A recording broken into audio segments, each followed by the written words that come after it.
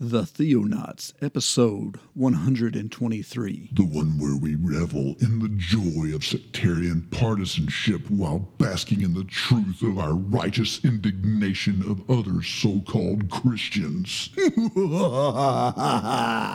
Theonauts Podcast.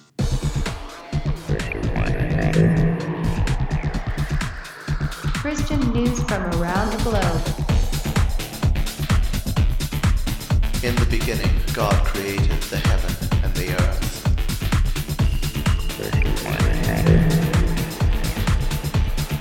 It is the glory of God to conceal a thing, but the honor of kings is to search out a matter. Explore the vast reaches of God's Word. Hello, all you Theo fraternity out there. I'm David Gaddy, and this is The Theonauts. Yes, I am in the studio alone today. Well, except, of course, our buddy Screwtape over there. But Jeremiah has been really busy. Last week, he was traveling into the nether regions of Kansas, and we were planning on doing a show this week, but he got a little baked, I guess. Well, no, he didn't get baked. He got sick. So anyway, he's struggling right now, and just as he's getting better, his little Blakely came down with something. And so anyway, I wanted to make sure that we didn't leave you guys out in the cold too long. So what we're going to do is, you know how here on the Theonauts, we are all about unity. That's one of our key goals, is to try and unite Christians and to bring them together so that our oneness might speak to the glory of Jesus Christ and fulfill the wishes that he had as he was leaving this earth, and pray to his Father that we all be one. So what I would like to do is, this episode, I am going to turn the mic over to the late, great W. Carl Ketcherside, who is going to give us a little dissertation on unity and how we should be called to unity. So I hope you guys enjoy the episode and get a break from me and Jeremiah for a while, but you will be endowed with much greater wisdom and knowledge this week, I'm sure. So without further ado, here is Carl Ketcherside with an address called A Call to Unity Among Christian Believers.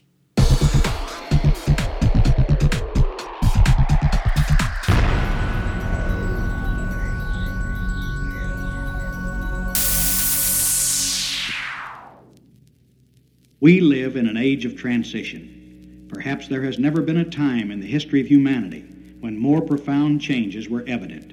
Not all of these are good. Some are fraught with gravest consequences for our future.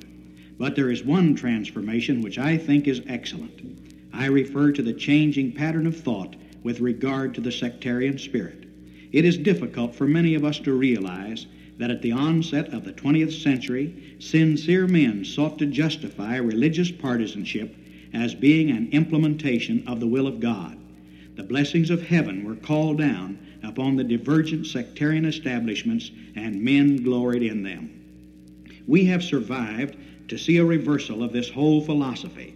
Almost universally, those who are still ensnared in the thorny thickets of denominational controversy are seeking a means of extricating themselves from their predicament.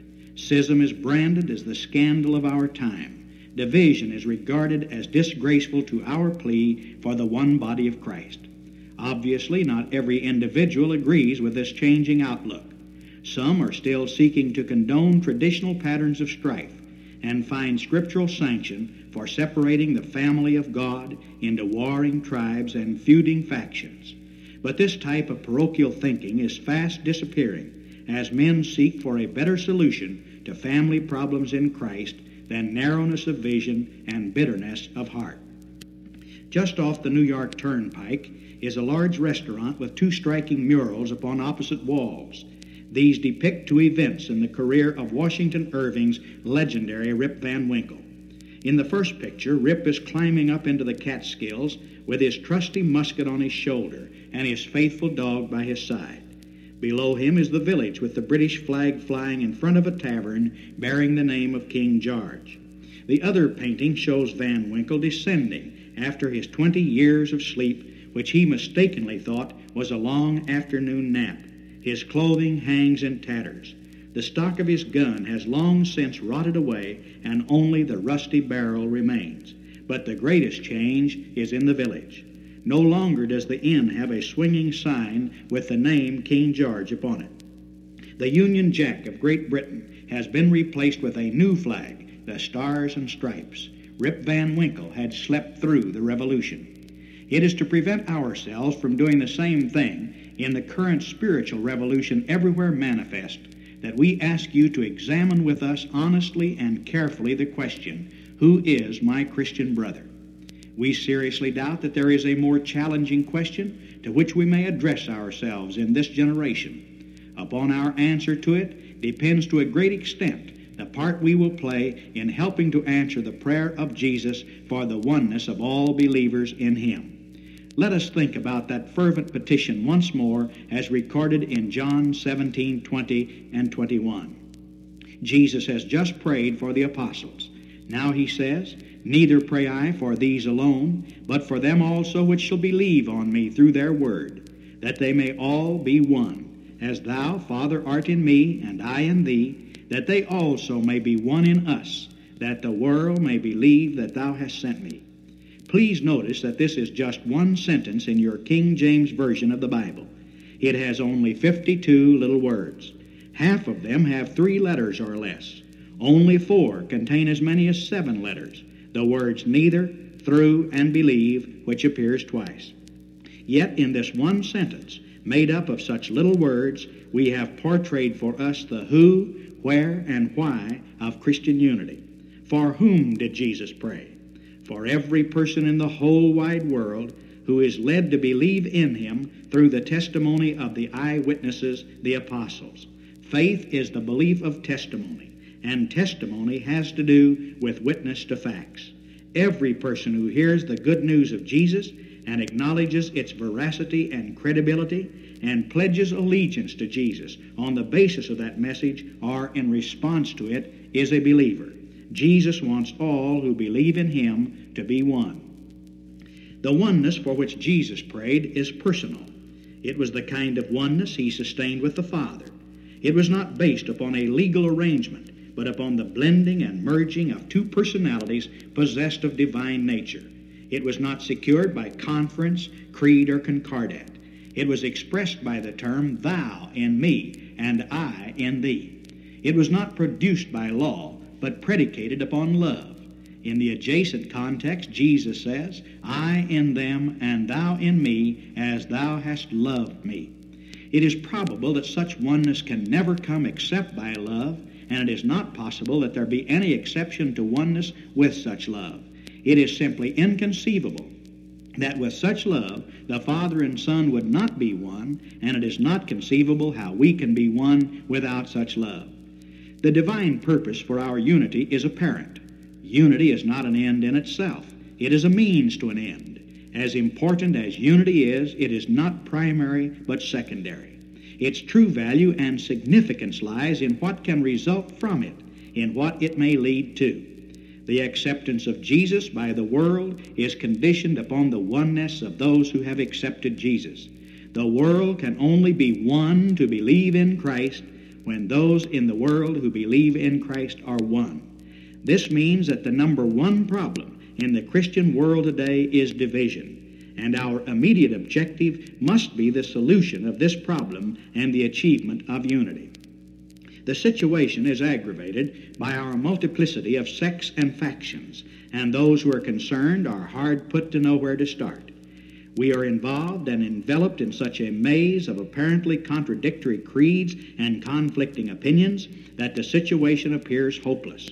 But all of us have had the experience in the past of trying to untie a sack and getting the string so snarled as to frustrate our every attempt, only to have someone step up and take hold of the proper strand and open it with ease. Is there such a thread running through our knotty problem which will help unravel it? Let us remember that all such problems exist in the heart before they are translated into reality. The place to attack them, then, is in the heart. The condition we see is a symptom or result. We can theorize about unity, we can teach its value, we can threaten those who do not practice it, but none of these approaches will be effective. In its final analysis, all unity is personal and it is all individual. Just as the Father and the Son cannot help but be one, since both are possessed of divine nature, so we cannot help but be one when we possess that nature. A short time ago, we were experimenting with magnetic force. We had two small pieces of magnetized steel, and when we got them in proper position, they automatically came together. They did not have to be pulled or pushed together, but spontaneously reacted because of the nature of the power that was in them. Now, if we can properly position our hearts, we too will be drawn together.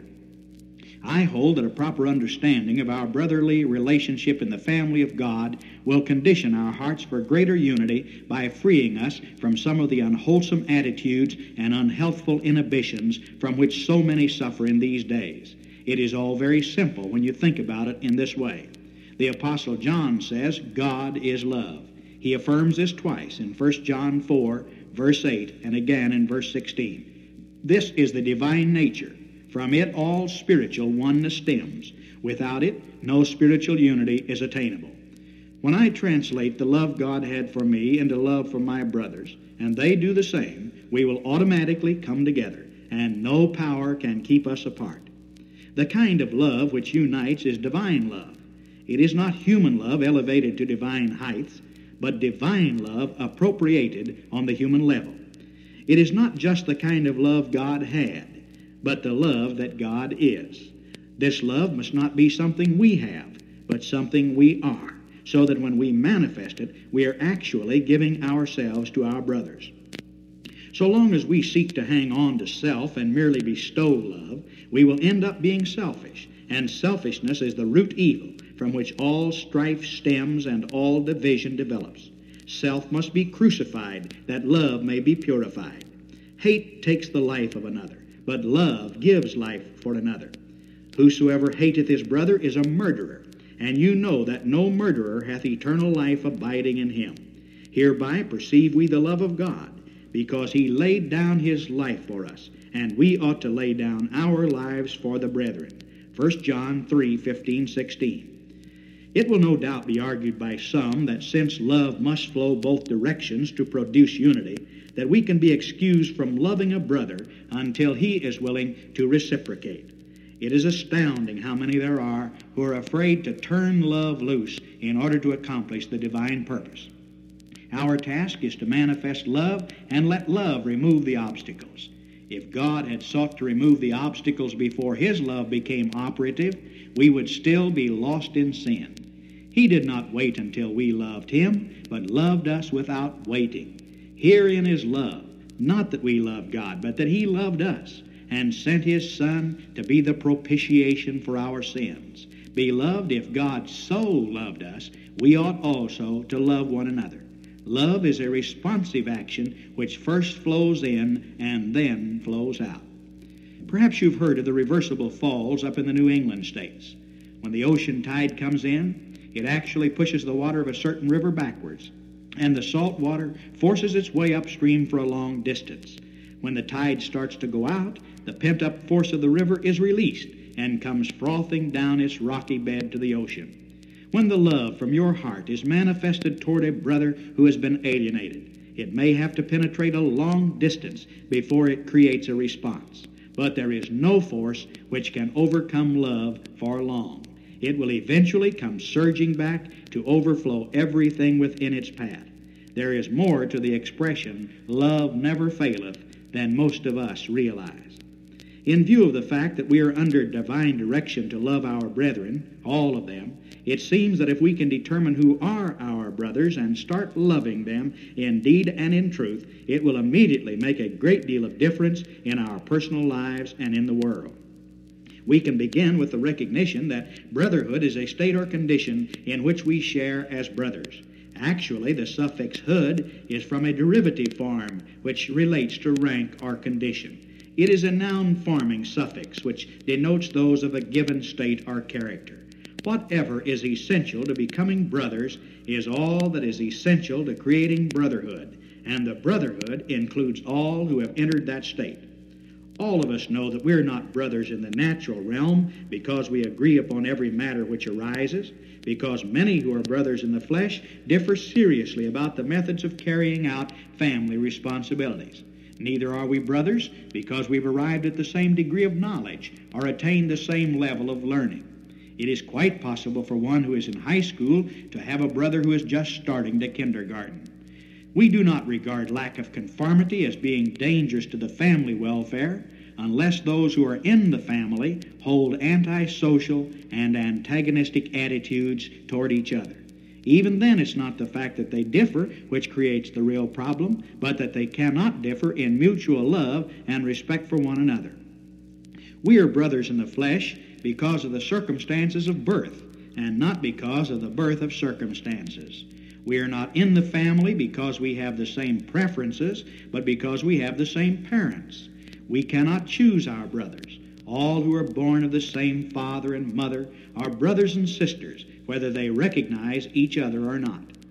Recently, the newspapers carried an account of two brothers who met each other after 30 years. Neither knew the other was still alive. They were separated while still mere children, but they were brothers all of the time. They did not become brothers when reunion took place, but the reunion took place because they were brothers. There can be no reunion without prior union.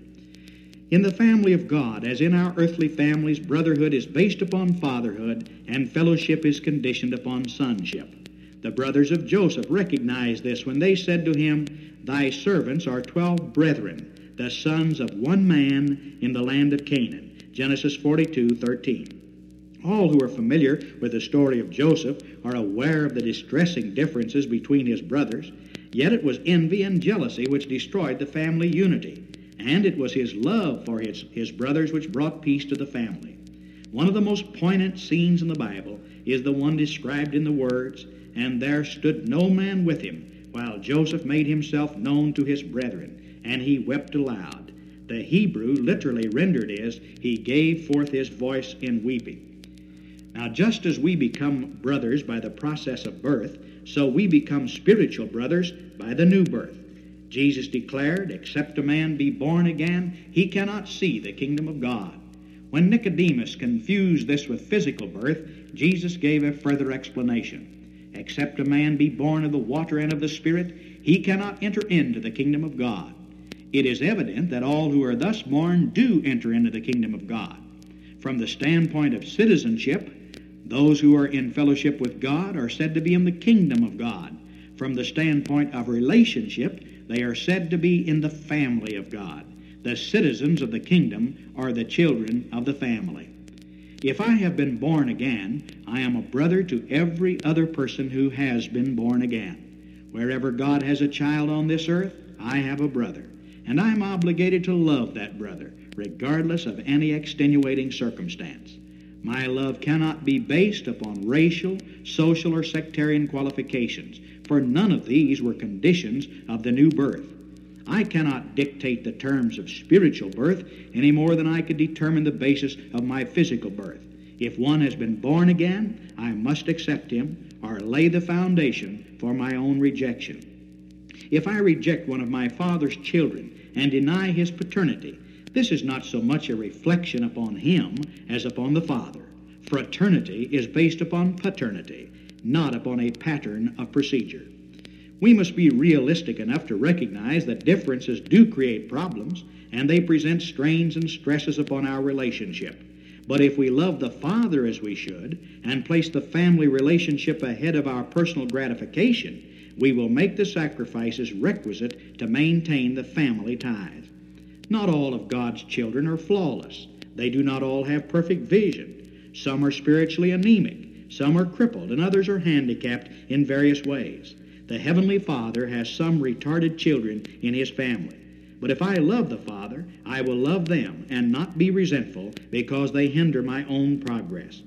Whosoever believeth that Jesus is the Christ is begotten of God, and every one that loveth him that begot loveth him that is begotten of him. Again, if a man say, I love God, and hateth his brother, he is a liar. For he that loveth not his brother whom he hath seen, how can he love God whom he hath not seen? One of the most touching and at the same time one of the most thrilling examples of devotion I have ever known concerns a family in which a mentally retarded child was born. The father was killed in an accident, and the mother devoted her life to caring for her unfortunate child. When it became apparent that the mother herself was approaching death, she summoned the married children and placed the care of the retarded sister in their hands. I personally know something about the problems they encountered, but I shall not forget the remark of one of the brothers as made to me.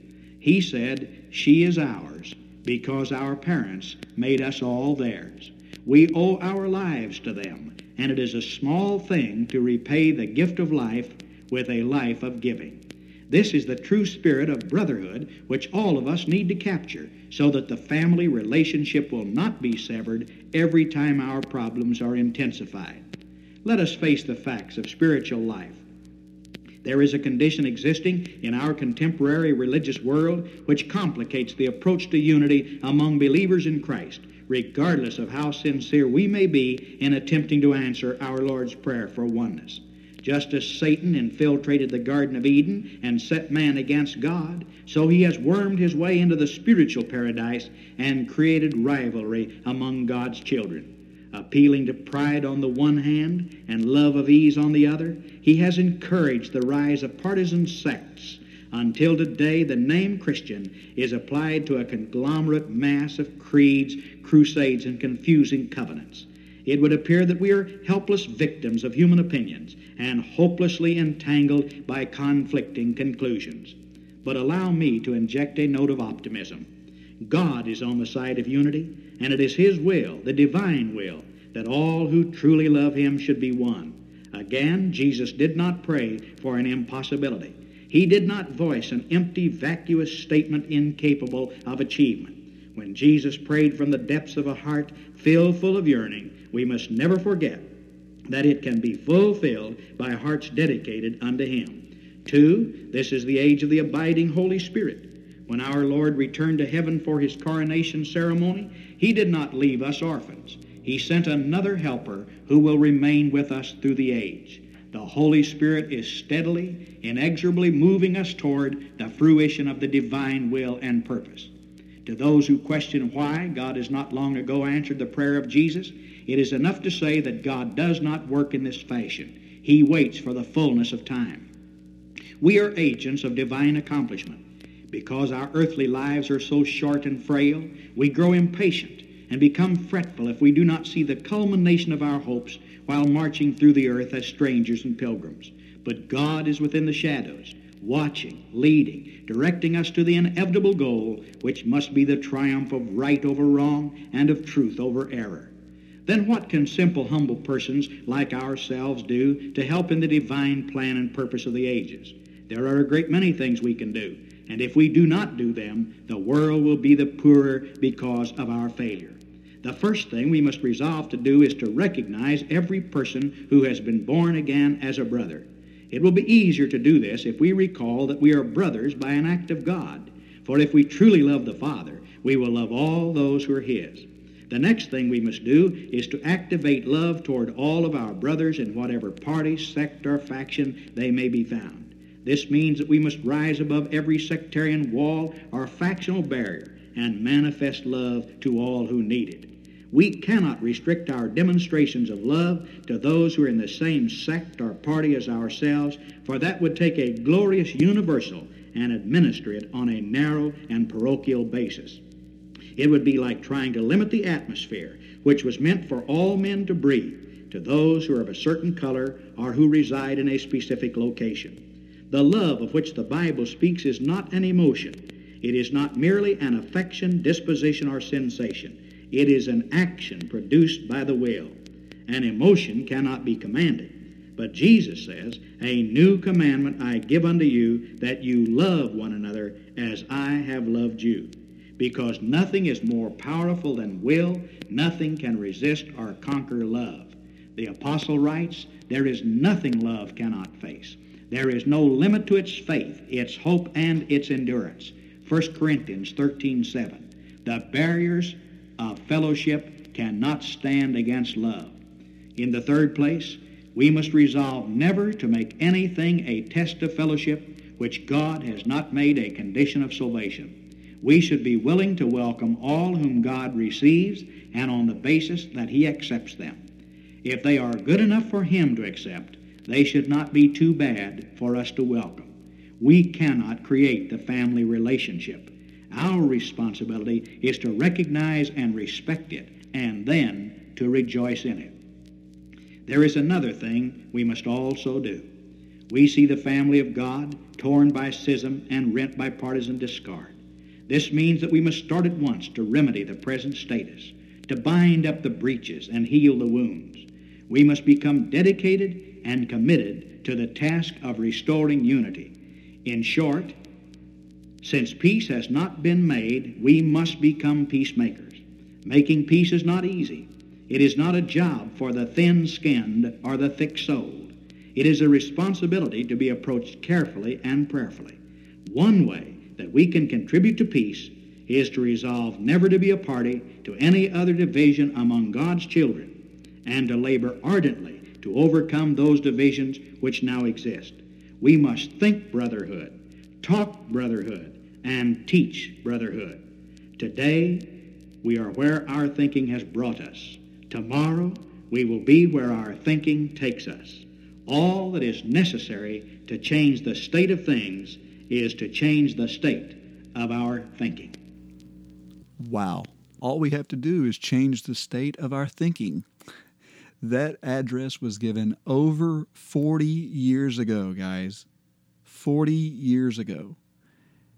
And yet, we've come a long way, but at the same time, we are still so divided and so argumentative, and it is to the detriment of the name of Jesus Christ that we have landed in the place that we're in. So anyway, I hope that it was enlightening to hear some of Brother Ketcherside's address. We have a lot more of these that I'd like to do at some point. If you are interested in getting more information or listening to any more of his addresses now, you can get those online for free at unity-in-diversity.org. So it's unityindiversity.org, separated with dashes. So that website has books online that you can download. It has books in print. It has links to Kindle books. It has audio files and a video file. It's kind of a collection of the writings of Mr. Ketcherside. So anyway, the Theonauts are part of the Great Commission Transmission Network, using new media and social networking to go into all the world and proclaim the good news to everyone. To find out more, go to gctnetwork.com, subscribe to the newsletter, and stay up to date with all of our shows, including Finding Christ in Cinema and the Secret Fire podcast. Visit our website at theonautspodcast.com for show notes and outlines. Visit us on iTunes, Stitcher Radio, or your favorite podcast catcher, and be sure to rate us, because that helps us reach a larger audience. There are several ways you can contact us and leave us feedback. Send us email to theonauts@gctnetwork.com, or call us on our voicemail line, 972-885-7270. Tweet to us on Twitter using @Theonautical. Like us on Facebook at facebook.com/Theonauts. And if you like us and want even more Theonauts, drop us $1 or $2 at patreon.com/Theonauts. Your patronage helps in our expenses like hosting fees and equipment costs. Don't forget to tune in and explore the vast reaches of God's Word with us again. Thank you all for being here. We'll see you next time. This has been the Theonauts Podcast. Call us with your questions or comments at 972-885-7270. That's 7270. We'd love to hear from you. You are tuned in to the GCT Network. This is your Great Commission transmission. At GCTnetwork.com.